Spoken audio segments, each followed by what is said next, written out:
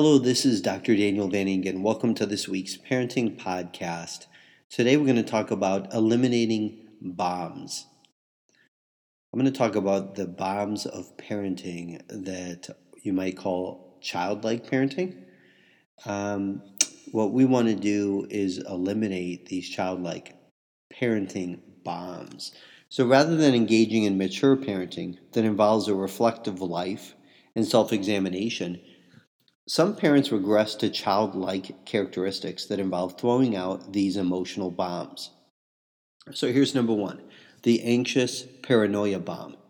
So now this is pre-pandemic, all right? So I recognize fear of contamination is up, but let's move towards um, some of the things that we need to reflect on during this time and try to remove those childlike characteristics in our parenting. So the first one is the anxious paranoia bomb. Um, Consider the anxious mom who won't sign a permission slip for her daughter's field trip out of fear something bad will happen. So this level of fear is emotionally crippling for children. The mother puts her fear onto the child, and it stunts the emotional growth of children and keeps them stuck in anxiety and fear. Number two, the guilt bomb. There are parents who engage in childlike parenting by controlling others through guilt. So, for example, if a father has an anger eruption, he may use the language, "See, you made me angry. What you did made me angry." This differing responsibility is sometimes motivated to increase guilt in children. The truth is, I felt angry after what you did. That's more accurate.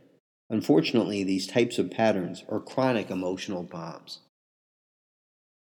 Then there's number three, the manipulation bomb.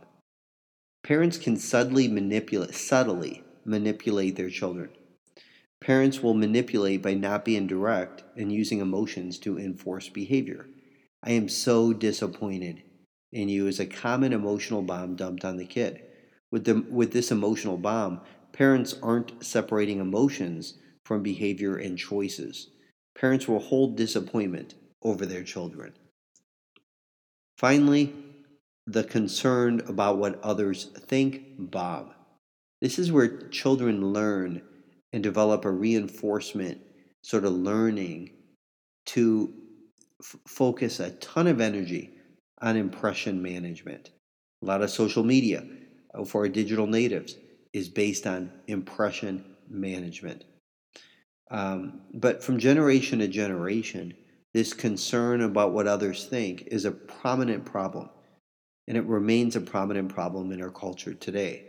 Something happens around the preteen stage, the tween stage, where kids go from giving speeches in elementary school to now requiring accommodations in their IEP for social anxiety in middle onward to high school. What happened?